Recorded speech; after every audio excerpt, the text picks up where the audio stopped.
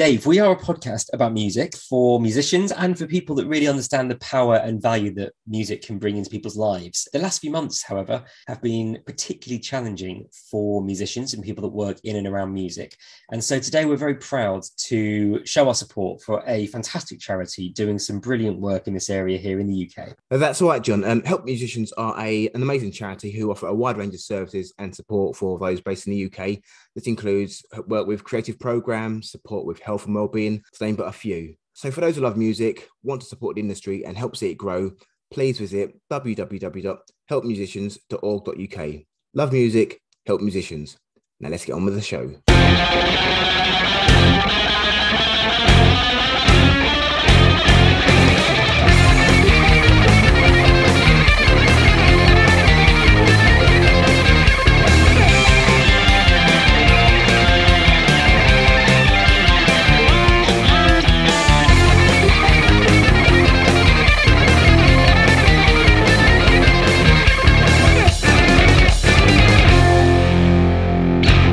Hey, welcome to the Punk Rock Academy podcast with me, John. And me, Dave. John. How you doing today, mate? Dave, I'm very well. I've got a very big smile on my face. We have just had a delicious chat with Mikey Erg. Totally scrumptious. It really was. I could have spoken to that guy all night. We talked about a lot. We covered, our views on the pandemic, which I guess might not make it into the final cut. But we talked about lots of fun stuff too. It was great. It's such a lovely chat. I hope everyone enjoys it. Yeah, I hope they do too. And I can't wait to meet up with them for a drink in April, should all things be clear and the pandemic goes away. Just be gone, pandemic. So we spoke about, obviously his very many exploits with lots of different bands and his love of cover songs. And it led me thinking, John, what's your favorite cover song? What's my favorite cover song? Yeah. We talked a lot about covers with Mikey. He's done a few. His dad was in a covers band. We talked about why. I'm stalling because my brain is saying 7 Seconds, 99 Red Balloons, which is, but that's a bit standard. I'm going to say Pegboy. They did two covers. They did Surrender by Cheap Trick, and they did That's When I Reach for My Revolver by Mission of Burma. And I think both those songs both their versions add something really different to kind of two classic songs of their genre. Pegboy are a very powerful band with a very sort of strong guitar tone and big vocals. And I love what they do with those songs. So I'm gonna go with those two Pegboy covers. How about you? Good choices. I haven't heard the covers, but I've heard the originals and good solid songs. For me, I'm going to go for a band called Knowledge. They cover Desmond Decker's Unity. Knowledge of kind of an offshoot from Link 80, which is a great band. But yeah, as a song goes, very solid cover, and it's a happy song, and I like feeling happy. So yeah, I'll go with that. Dave. I'll try. In these dark times, mate, you got to remain positive, haven't you? Absolutely. Let's remain positive and speak to another happy guy. Here's Mikey. But how are you keeping? Good. Yeah, it's everything's good. Got tested a couple days ago just to make sure that everything was okay, and it seems like everything's okay on our end, so that's good at least. But yeah, the wider situation. So obviously the story of your pandemic, Mikey, is the new album. I guess we might as well just get straight into that. That was written, recorded, and released all in the last sort of year and a half or so. Is that right? Yeah. We recorded it in August of last year, basically just because me and my couple friends, Fid and Chris Pierce, were kind of like going stir crazy in our houses. Like we wanted something to do, so we just like made a plan to just meet up. I got picked up by the bass player. We drove in a car down to our drummer's studio and just had masks on the entire time and stayed as far away from each other as possible and just got loud and recorded it. And that's basically but we're looking for an excuse to get together and rock. So we made a record out of it. And how did that process feel like, obviously being in that sort of environment as opposed to the usual way you go about recording? It was great. I mean, I wrote the song super quickly. it kind of just felt like going back into, you know, the old Ergs days or something, where you just like write songs really quickly and just learn them, and then you'd be playing them that night, you know, like that's how we used to do things. And you know, I always kind of find that my best songs, or at least the songs that people gravitate to more, are the ones that I wrote in like 2 minutes. So I figured let's try to make a whole album of those. Really, I was listening to it earlier on. I've listened to it a few times. It's a return to kind of a slightly more original Erg sound, as you say. Yeah, like, it is, and like I didn't really, that wasn't even in my brain to like, oh, I'm gonna make a new Ergsy type record. It was just like what came out, and what came out when I was just, oh, what do I do when I want to rock for a minute and a half? Okay, this is what comes out, you know, like it just it just happened, and I didn't want to overthink anything. I didn't want to, like, you know, put too much, you know. I always really loved the back of one of the Queers records said like, you know, recorded January 8th from 5 p.m. to January 9th at 2 p.m. You know, I just like, I always loved it. It's, oh, wait, the whole record was done in like 8 hours? Yeah, cool. So I wanted to make sure I put that on there. Like, I just thought it was just a cool like thing to just get together for a night and just see what happens. I see you obviously the artwork as well, inspired straight from the Clash. Absolutely, yeah. That's what you love as well. Yeah, and that just happened. I just happened to be walking around Camden and saw that was that was the spot. Like, we were in there's a Doc Martens store in Camden, and it's like, if you walk out this door and look to your right, that's the spot where that album cover was shot. And so of course, I had to take a picture there. When was that? This was like 2018. I was over, and then I sent it to my friend who's a huge Clash fan, and he immediately just texted me back with like that. He did it in like 3 seconds.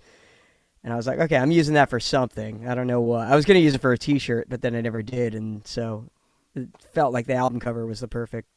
I often wonder, like, there must be so many tourists around there, and I'm guessing some of them, the majority must know, but there must be some who are just like, why are these people taking this photo on these stairs? Like, oh yeah, well, there's nothing there. It's just so innocuous, isn't it?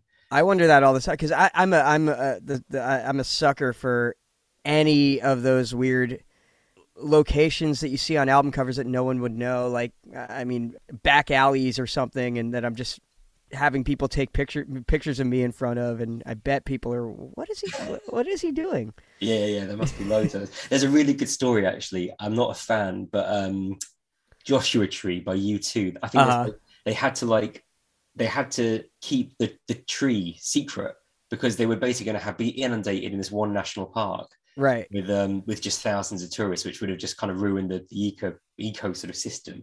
Right. So no one knows what exact tree they. Yeah. While we're on the subject of album covers, obviously behind you I can see the Beatles. It's like a mythology or something. Yeah, it's the mono box set. Amazing. So did you do Abbey Road? Yep. You did Abbey Road. Amazing. Yeah, of course. That I think most people probably do know. Yeah, I've done it a few times. It's kind of mind-blowing to just, you know, get out of the tube and just walk like 3 blocks, and then you're annoying drivers. yeah, exactly. In one of the most famous spots on the planet. I've taken the picture like a zillion times, but I've never done the like, all right, you get in the middle of the street, and I never want to be that guy, but it's never framed quite properly. But next time you're over, let's do it. Yeah? Yeah, we'll meet up and we'll do it properly. Have you seen Get Back yet? Oh yeah, multiple times. I mean, I haven't seen all of it, but I was chatting to a mate about this the other day, and the thing that sort of struck us both is like, I think I don't know about you. It really, I mean, Dave and I used to play in bands, and like it really just. I actually told a really kind of true story about how mundane and actually quite awkward that sort of whole process is. Yeah, I mean, you know, I've heard a lot of criticisms of, mostly by casual Beatles fans, that, you know, how many times do we need to hear "Don't Let Me Down"? But I love that he left 8 hours of them literally playing the same 5 songs, because that's what you do when you're a band. And to be quite honest, I've listened to the 90 disc entire rehearsal tapes of that stuff, and I mean, he kind of curated it really well. Like he made it kind of listenable, even though it's still tedious to get through. It's not as tedious as the 90 hours of audio that there is. So did it kind of ring true to you in your experiences? Absolutely. I mean, especially all the like, and I love that that's like the Beatles hating each other. Yeah. But, you know, I was like, if that's them hating each other, then they're really hiding it, because they look like they're having a blast. I've had bigger fights over where to eat lunch on the way to the next show. So were Beatles one of the bands that you grew up with? Were they something that your parents introduced you to? Basically, they were like my first favorite band. We would go. I remember we would go to. Well, I actually don't remember this. My mom would tell me that we would go when I was like 1 or 2. We'd go to my grandparents' house that still had my mom and her sister's old 45s in the closet, and we'd walk into the house and I would just start screaming, "Yeah, yeah, yeah," meaning I wanted them to put on my mom's old 45 of "She Loves You." So I must have loved them from pretty much day one. And then, I was getting into like, I'd listen to the radio obsessively too when I was super, super young. So and at that point, the radio was Michael Jackson, Bruce Springsteen, Prince. So I was getting into all those things pretty super early too. And how old are you then? I'm 41 now. So yeah, this was like 81 to 84. I was like really musical awakening. I was like always super, super obsessed with music, even from day one. I don't know why or how. My dad's a musician, so like it's in the blood somewhere. But it wasn't like he was like sitting me down. Nobody was really sitting me down and playing me music. I don't know where I got it. But it was around and it was encouraged. Like no one was discouraging it. No one was discouraging it, but I don't remember until like later, and maybe this is only because this is when my memories start. But I do remember around 5, 6, 7 age, my dad sitting me down and playing me Motown for the first time and playing me James Brown and getting me into jazz and stuff like that. Like I was listening to that stuff. That was all from influence from my father. But the early years, I think I was just putting the radio on and pointing to the radio, indicating that I liked this song, and then my mom would just buy me the album. Oh, amazing. And was there anything that your dad introduced you didn't stick? That didn't stick? Well, I remember one of my absolute favorite songs in the world when it came out was "Rhythm of the Night" by DeBarge. I can't say I've been putting on the DeBarge record lately. But, it's still a banger. A big tune. But still a big tune. But, but definitely Born in the USA is still a favorite. But Purple Rain is still an absolute favorite. A lot of the stuff. What did your dad do? What you said your dad was a musician? Like, yeah, he's a musician. He owned a recording studio from the mid-'70s until about a few years ago when he retired and moved to Florida. But so I grew up essentially in a recording studio too, which is pretty sweet. But he also played drums in a cover band back in the 80s, 70s and 80s when cover bands were the absolute shit. And they were like a pretty popular cover band around New Jersey.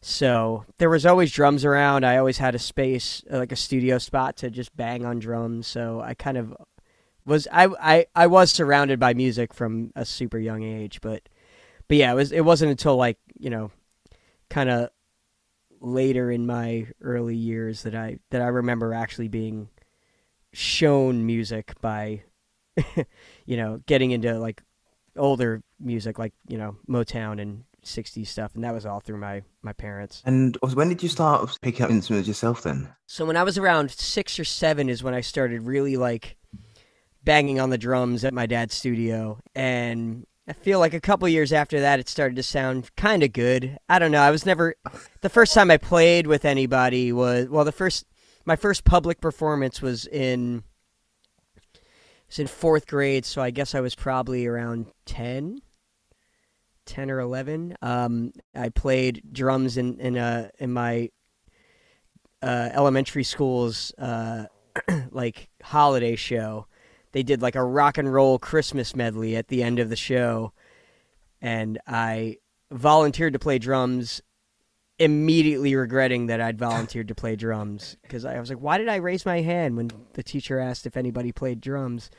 So I didn't even remember rehearsing. I think I just like, they told me what the song was and I went and learned it. I don't remember how it happened, but I ended up kind of doing kind of well.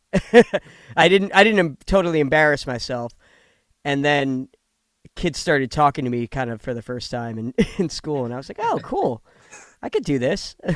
That's very DIY ethics straight away. Yeah. You just got to stick your hand up and do it sometimes. And yeah, and I immediately wish you didn't stick your hand up and do it.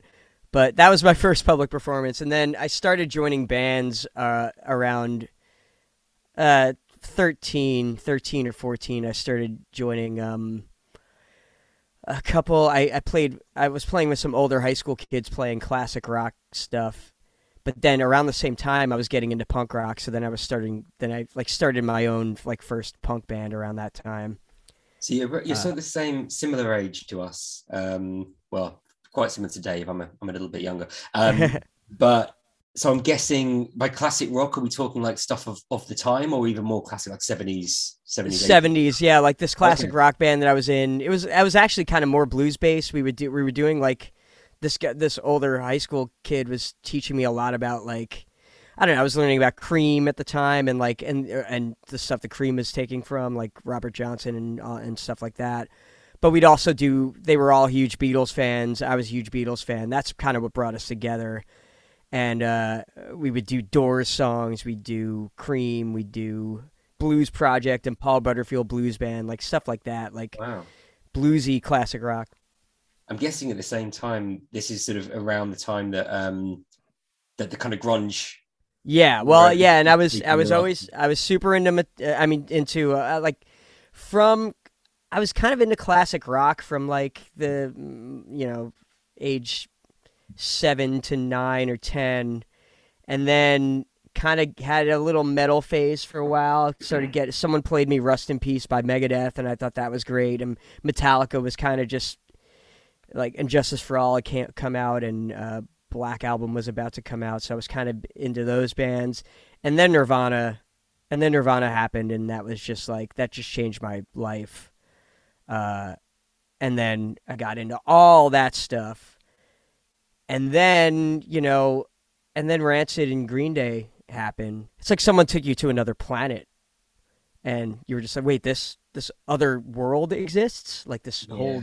It was familiar enough, but it was also your own sort of thing, wasn't it? Right. Well, because it led me immediately, because I was so rabid about like finding out where these bands came from, it led me immediately to Lookout Records and to, Epitaph and, stuff like that, which still, it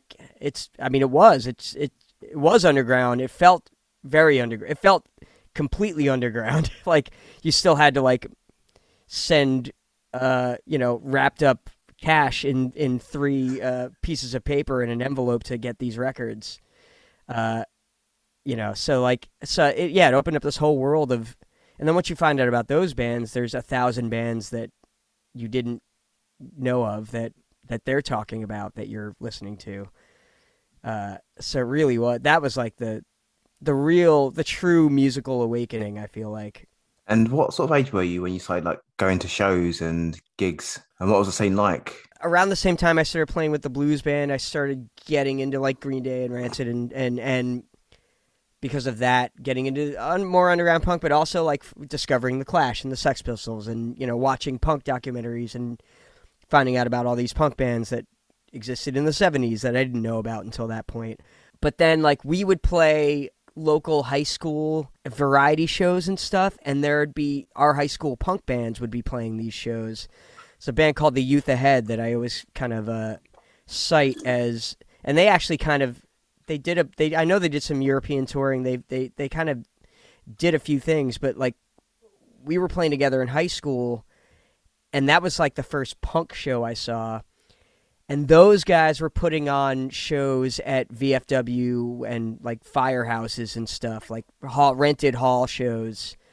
So that's what I was going to when I was like 14, 15.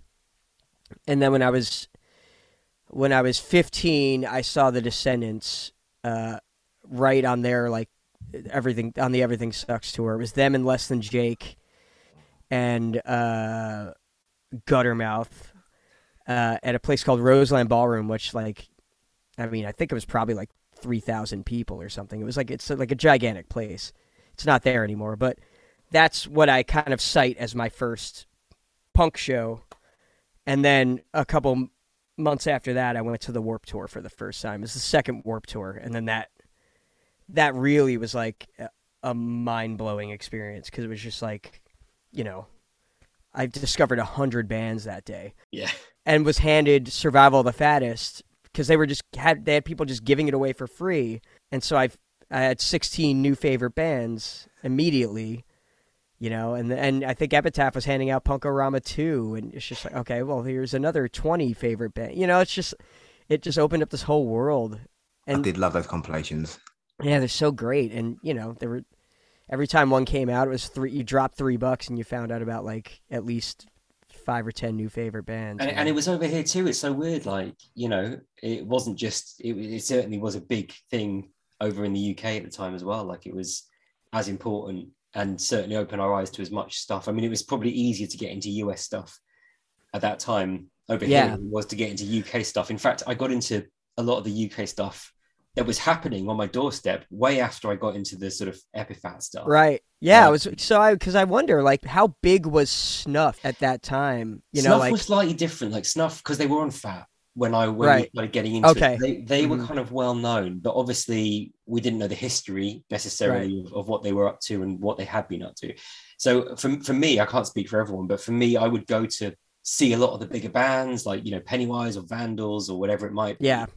And I would leave the gig and I would seek out people giving out flyers. I would find the person who is like handing out stuff. Where can I go next? yeah. Or the zines, and I think they looked at me a bit weirdly, but I just wanted to consume it. And then from there, like from picking up those flyers, and I would just sort of study them on the tube home. Yeah. I would see that this gig was happening in a small pub down the road, and then I just basically went to anything that my parents would either let me to or that I could afford to go to. And you suddenly discover like, shit, there's something happening here on our doorstep, like it's our own thing. So it was just weird, like how it just kind of genuinely was sort of the other way around for us, like how we had to find the bigger US stuff internationally led us on the stuff on the doorstep. What was happening? Like this is in Jersey, right? You're growing up in Jersey. Yeah. You've obviously got a well documented scene at the time there of bands that we all know and love now. Like what was your experience now? I knew about the Souls like peripherally because like a high school friend of mine was kind of, I think, like cousins with one of them or something. But I didn't really know about them until, like, I never really listened to them until the Epitaph record came out. And I didn't know about Lifetime. I completely missed Lifetime when they were actually around, even though I was into punk, quote unquote. I grew up the next town over from New Brunswick, but that might as well have been a different world because it was just bad timing because, like, a couple years after Lifetime finished, I started going to shows in New Brunswick and seeing shows like where they used to play, but that was mostly like touring, seeing Dillinger 4 at the Melody Bar or whatever, like Hot Water Music. So I like kind of just missed the actual New Brunswick, that heyday of it. Did you ever get to see Lifetime when they reformed? Yeah, like the first time they reformed, they did a show at the Stone Pony and they did a show in Philly. And I went to both of those, and it was so it was the first Reform show. They were great, and then I've seen them like a bunch of times since. The Ergs actually got to tour with them for a little bit, right when that self-titled record came out, which is honestly my favorite Lifetime record. So yeah, I've gotten to see them a few times since, but yeah, it's funny that stuff was happening in my backyard, and I didn't know about it. I was still discovering the national punk stuff, like. It's a shame, yeah. I absolutely hate when that happens. That, you kind of thought you've missed the bus, and like I said, you ground up like just around the corner from there. I thought Yeah, it'd be Death Desert have seen Lifetime. right. They're my favorite band, and I've always been envious of people who don't know grown up in that area. And again, I was caught up in the Epi Fat stuff as John was, and I think them being on the label like J Tree weren't big enough exposure for to get my attention at the time until like after they'd broken up. Yeah, that's interesting because I know that I think I was just was it on your podcast that did you interview Dan? We did, yeah. Yeah, like, and he was saying that they did a European tour, and I didn't even realize that they did. Yeah. I never realized they even went over there. Was he saying they didn't get to the UK? Or? Yeah, they didn't make it to the UK. That's right. Yeah. Okay, right, yeah. But like the fact that they even did Europe is kind of nuts to me. Like, yeah, absolutely crazy. And I think he was also saying that even on their home turf, like they just weren't necessarily getting the kind of recognition they got later on. Yeah, where they played their this might be just a weird freak thing, but like where they played their last show, it was the attic of a bar. I mean, it literally, it's like going into your grandmother's attic and going to see a show. Like the Philly last show was at the Trocadero, which is like 1,000-seat venue. So I assume they probably just did like 3 or 4 shows at this, like in this attic space in New Brunswick. But it's still like kind of nuts that they weren't forced to do it at a gigantic place, for their last show. Yeah. Yeah, I don't know. But yeah, I kind of can't believe that stuff was going on, and I didn't know about it. But I was just like a year too late. Oh yeah, we've all had them. We've all had them. I don't want to think about it. If being but the good thing is, I've realized that every band is going to get back together at some point. I don't think there's one band I haven't seen. Operation Ivy, I think, is the one band I haven't seen.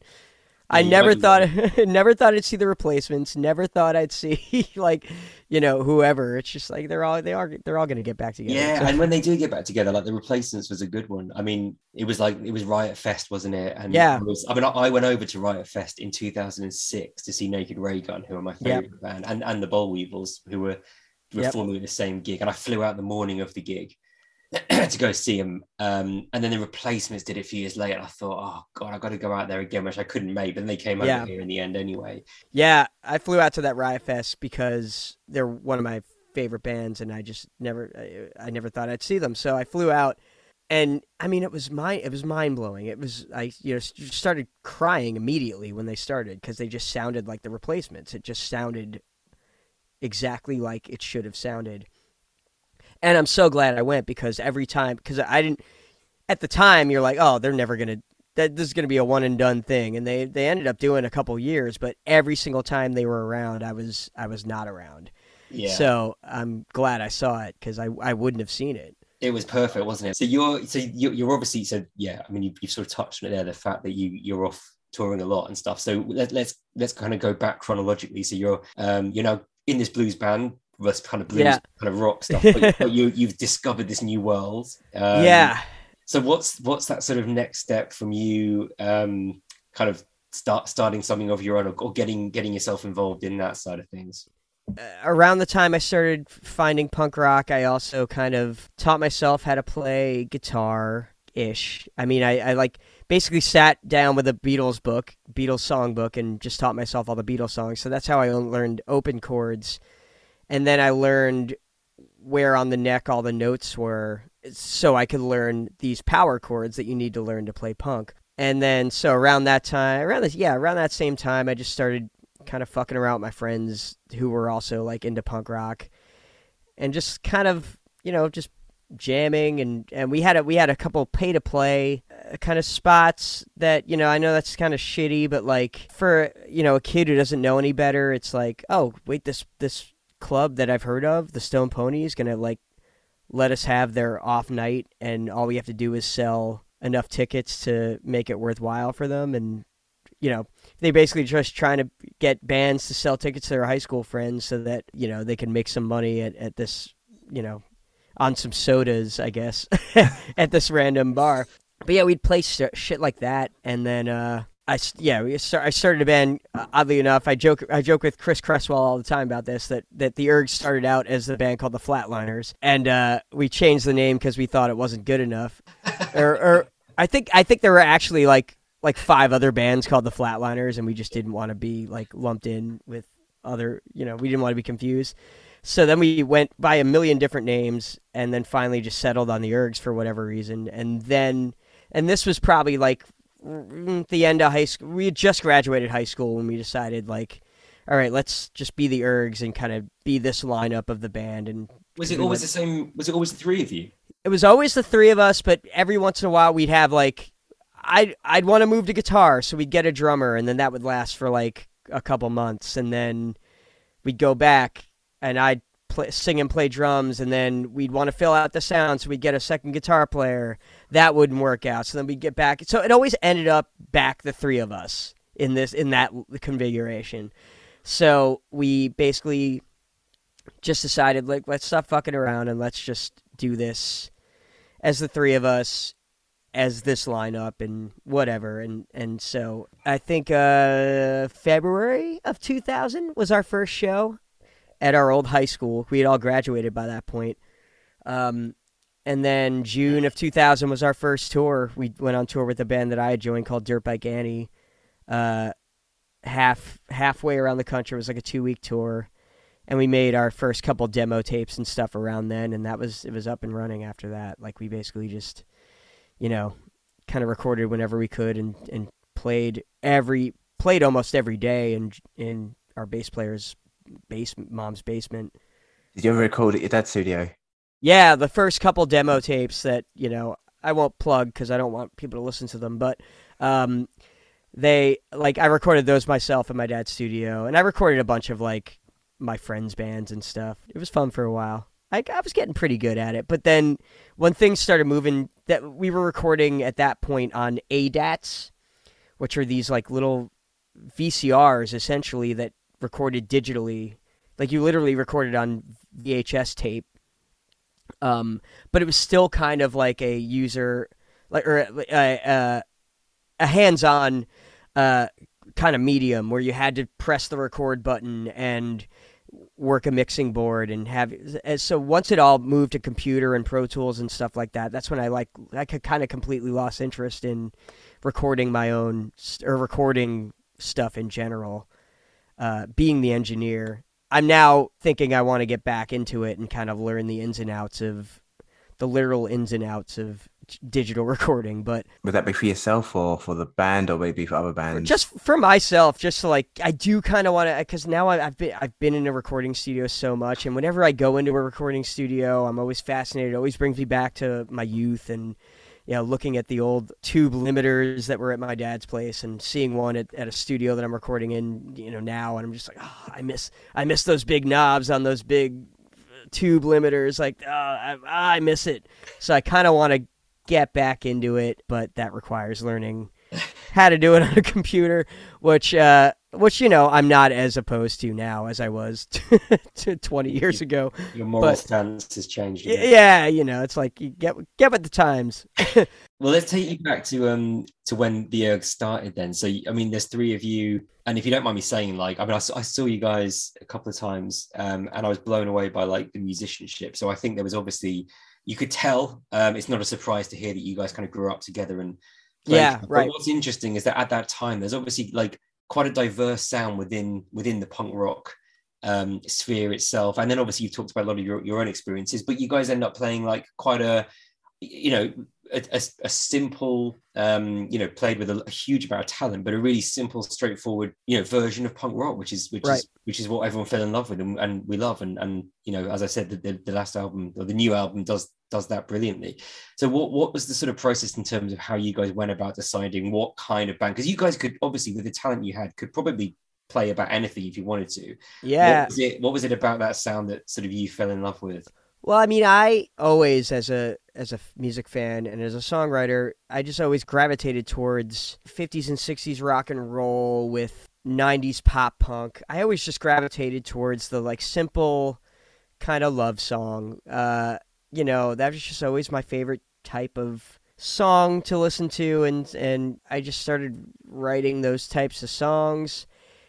And, you know, I never really felt like, even though the Ergs were a band that could play anything, I never really was like, oh, do a heavy metal, like, thing here, or do, like, I'm not gonna, I can't write a political song. I can't do, like, so I just, like, always liked writing simple love songs, and then they would take it and put the flourishes in it. Because, like, and that was the thing, like, musically, we all, the reason we were such good friends was we all liked the Mr. T Experience, but we all liked Big Star, but we all liked Black Sabbath, but we all liked John Coltrane. We were all taking influence from all the Modern Threat and AOD and, you know, all these, like, kind of fast hardcore bands too. We never sat down and had a discussion, what are we going to sound like? We just sounded like whatever we felt like sounding like at that moment. And we never said, like, let's not put a metal breakdown in this song. Let's not confuse everybody and go from a ballad to jazz to hardcore to back to a ballad again. You know, like, whatever.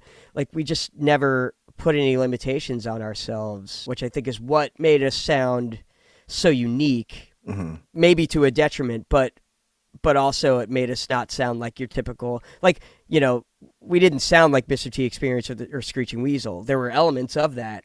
We didn't sound like Green Day. There were elements of Green Day, but, you know, I don't think anybody could have pegged us for a Green Day band. Like, the closest anybody got was Descendants. We always got compared to Descendants, but I think it's just because those two could fucking wail on their instruments all the time, you know, like, and everyone loves Descendants. Yeah, I mean, and that's of course like one of my absolute favorite bands. Another band that I took great inspiration from. So I didn't mind the Descendants comparisons, but I do think that was like that's what saved us from not being just your typical pop punk band. I think was the fact that we had so many other influences that you really couldn't pinpoint. Like you mentioned Naked Ray Gun. That's what Joe and my favorite band is like, and Jeff too. Like we would cover Wonder Beer and Treason all the time back in the day. Like that was like one of our favorite bands, and they're a very, very strange punk band. Like, you know, that's a huge inspiration actually, because no record sounds the same as the last one. No, absolutely not. Did you check out that newest one? I haven't heard it yet. I need to. I've been pretty bad with new music lately, and I feel like I was waiting to get it on vinyl, and I feel like it just kind of started popping up on vinyl. So there's a massive delay. But, yeah, it came through. I've got to say, I mean, I'm a bit of a Reagan obsessive. Just a bit. Which is but it's really good. Like I know, awesome. It is really genuinely quite good. I imagine I would be honest about it, but I mean, it took them 30 years. So yeah, no shit. Yeah, I mean, I've loved everything they've done. I think it was again on your podcast that he was saying that Naked Ray Gun was his like least favorite record, and I was like, huh, that's weird. I love that record.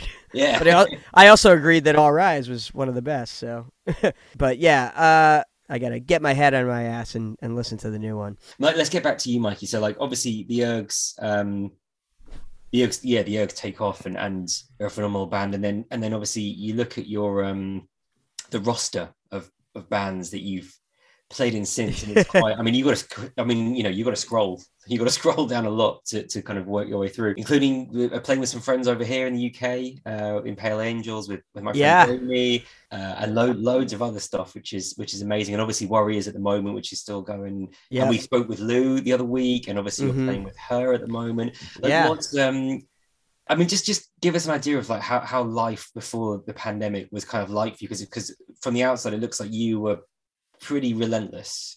And how do you find the time?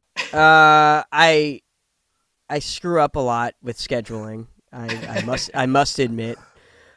When the Ergs broke up in 2008, I was kind of taking that as okay, good. I can take a breather from being the creative force of the band for a while, but really just loved music and just really didn't have anything else that I was interested in doing. So that was kind of when I started I'm going to join any band that'll have me and kind of like tour. I mean, I was touring 9-10 months out of the year sometimes. I joined the Dopamines. I joined Star Fucking Hipsters. I joined Off at Their Heads. I had joined Slow Death. I joined, just like the list went on and on. These were all like heavily touring bands, so I would have to like leave San Diego, fly to New York, and then just stay at the airport for 5 hours, and then fly to Europe to do a Pale Angels tour or something, but it was just what I wanted and needed to do. I wanted to keep myself in practice. I wanted to keep myself like busy, and just I love playing music, so I just wanted to play all this stuff. That was the reasoning for playing. Yeah, I definitely screwed up a couple times with scheduling, so that's, I don't know how do you do it is badly in that regard. Do you think the pandemic's kind of given you a bit of a sense of reassessing like what it was like before? Are you going to commit yourself to quite so much, do you think? Or? No, definitely not. I've gotten used to I'm also getting older, but I've gotten used to kind of not doing that, and I still want to play. I feel like depending on what happens in the next few months, this year I think will probably still be kind of like a fairly heavy cycle, but especially I have a new solo record coming out, so I want to do a little bit of touring for that. Can you tell me more about that? Yeah, we recorded it a few months ago with Steve Albini, which was an incredible experience. Wow. But because of all the supply chain shit, and actually we just like had to reject the test pressing, so it's gotten pushed back a little further. But so it won't be out for a while, but I think we're still going to put out the digital. Is it with the same two guys that you did the? No, it's actually with the pretty much the same band I did the first album with, which is the first solo album, which is Lou on drums, Jeff Rosenstock on guitar, and my friend Alex Clute on bass. My whole thing with my solo stuff is I kind of want every album to sound a little bit different, if not a lot different.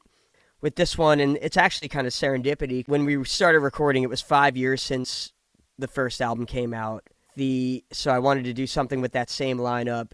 We actually set a release date for the actual exact release date that the first album came out.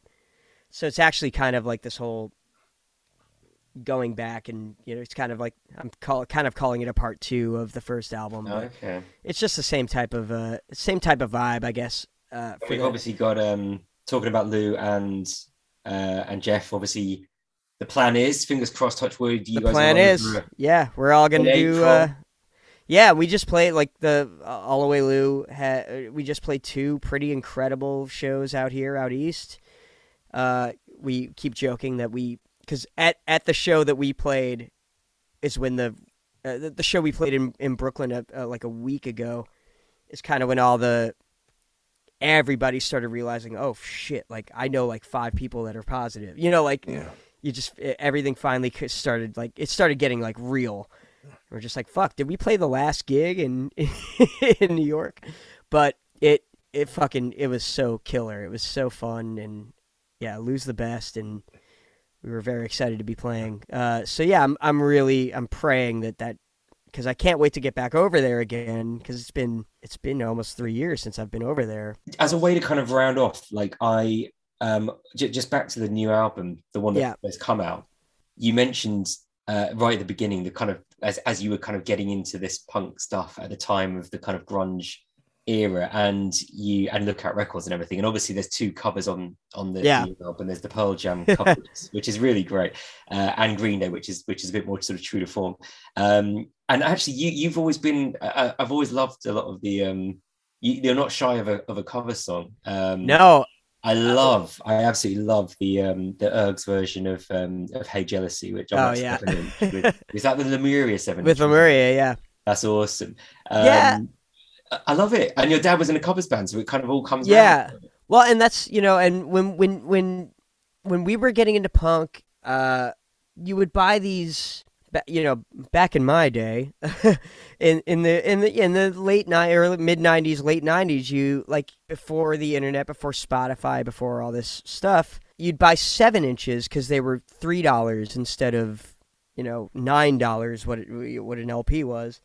So if you wanted to check out, I don't know, Bracket or NoFX, you'd buy a 7-inch and hear what they sounded like, and then you'd take the chance on the album. So we used to buy these 7 inches, and a lot of bands would put covers on the B-side. Like, you know, Boris the Sprinkler would do Get Off the Phone by the Heartbreakers or something. And, you know, it just got us into so many, oh, I got to hear the original version of that. Oh, that kicks ass too. Cool.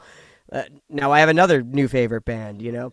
So I kind of like doing covers, even though I don't ever change them all that much, even though sometimes I do think that's boring if you do a cover and you kind of just do a straight cover. But I kind of like doing a straight cover. Just if you like me and you like the B-side of my 7-inch, or, you know, these couple covers I threw on a record, and you check out the other band, you'll kind of know what they sound like already, and you'll hear this great song, and then maybe you'll check out the original band. Like, that's kind of my, aside from loving the song, a motivation was like to do what I did and get into other bands that you might not be familiar with if they're being covered by, like, there are more than a few people that were like, I didn't know Pearl Jam rocked so hard, but I went back and listened to their song and you did an exact cover of it.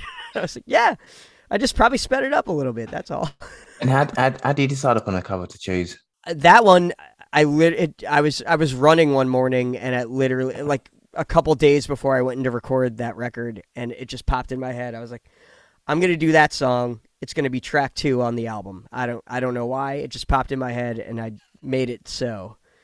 And the Green Day one, we were just we did it. One of the last things we did before lockdown was we did a tour down the East Coast, me and these two guys, and we were rehearsing for it, and I just hit an A chord and did the little hammer on that you just do when you hit that A chord and you like Green Day, and we all just went into the song and just played it flawlessly, take one, you know, and because we all know it like the back of our hands, and we stopped, and I was like, that's in the set, good. We have one more song to play, so we decided to record it when we did this record. Mikey, what's your favorite cover song that's not one of yours, that you, as in a song that you haven't covered? What's a favorite cover song that you? Oh, that's a good question. I love Elvis Costello's another one that not only writes some of the most favorite songs I've ever had, but also is not shy about doing covers. If you have his entire catalog, including B-sides and fucking rarities compilations, there are a lot of covers on there, and I think that's kind of because of the same reason. It's like I think he just wants to put all this music out there to people that might be listening to him. But he did a cover of "I Just Don't Know What to Do with Myself" by Burt Bacharach and Hal David, and it's My Aim Is True era, or This Year's Model era Elvis Costello, but doing this like schmaltzy fucking like Burt Bacharach song, pretty fucking true to form, and it's pretty amazing to hear.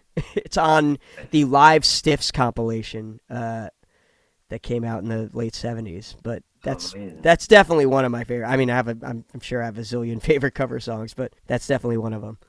I love it. Great choice. So, Mikey, obviously you performed quite a lot, and you previously mentioned that your dad was a performer for quite a while. Did you ever perform like as a father and son actor, or did you just keep yourself separate in terms of like your music? No, never did. And honestly, I was kind of a little shit when I was growing up, and like he wanted to teach me, you know, rudiments and, you know, drum technique and stuff like that. And I was like, no, man, I got it. I'll learn it myself. I wish I wasn't such an asshole about that nowadays, because he's in Florida now, and it's just like we don't see each other as often as we used to. So like now I'd be like, oh, teach me some of the, because he was in like the army band in the 60s and 70s, and like he knows how to play drums, whereas I know how to bang on things in rhythm with decent timing. I wouldn't.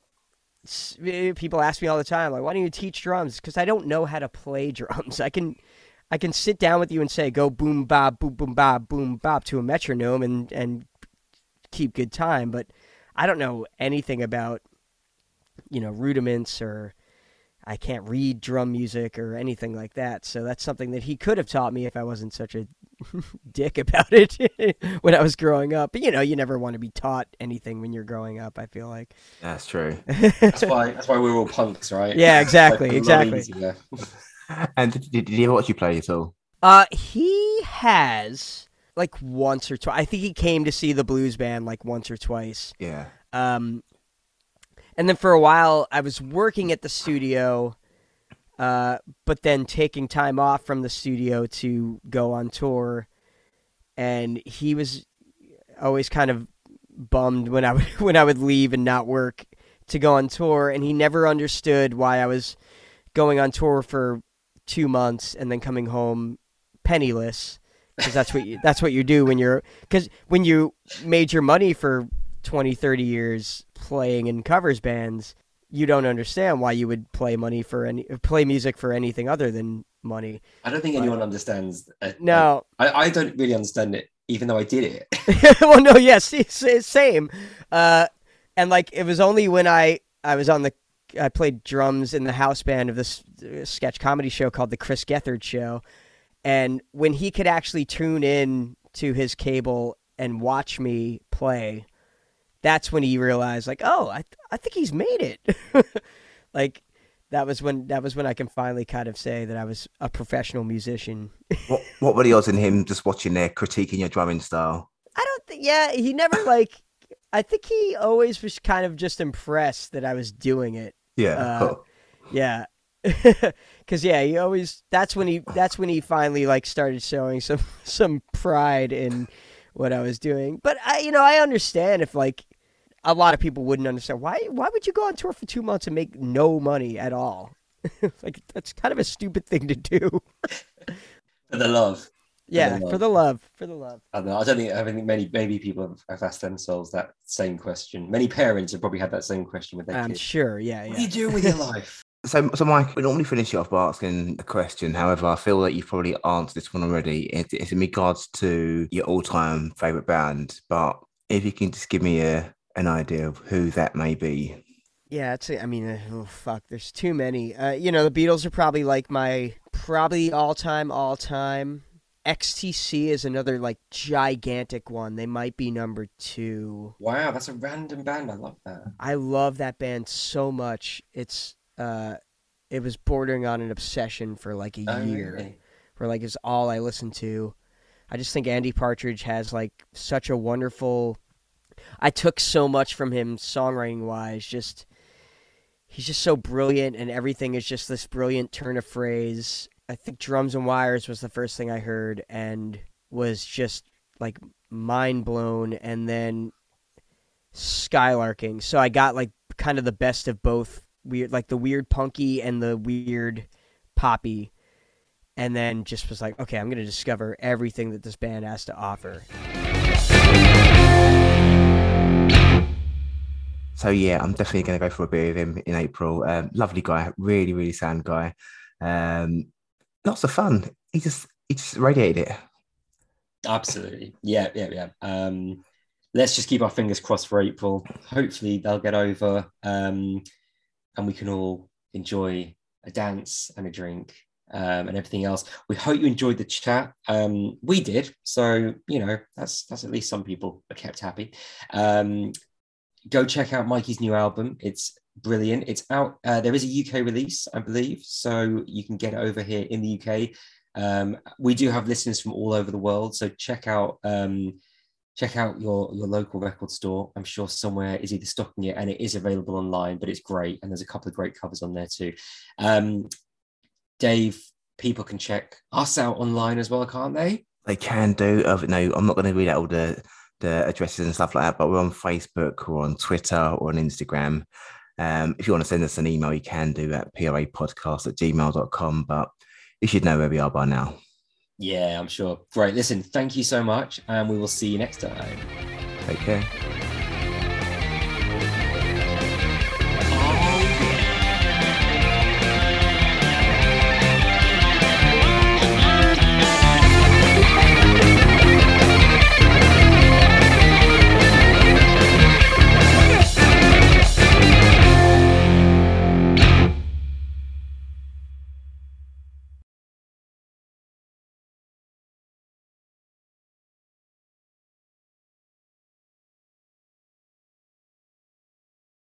Hi, this is Mikey Erg from the Ergs and a million other bands, and you've been listening to the Punk Rock Academy podcast.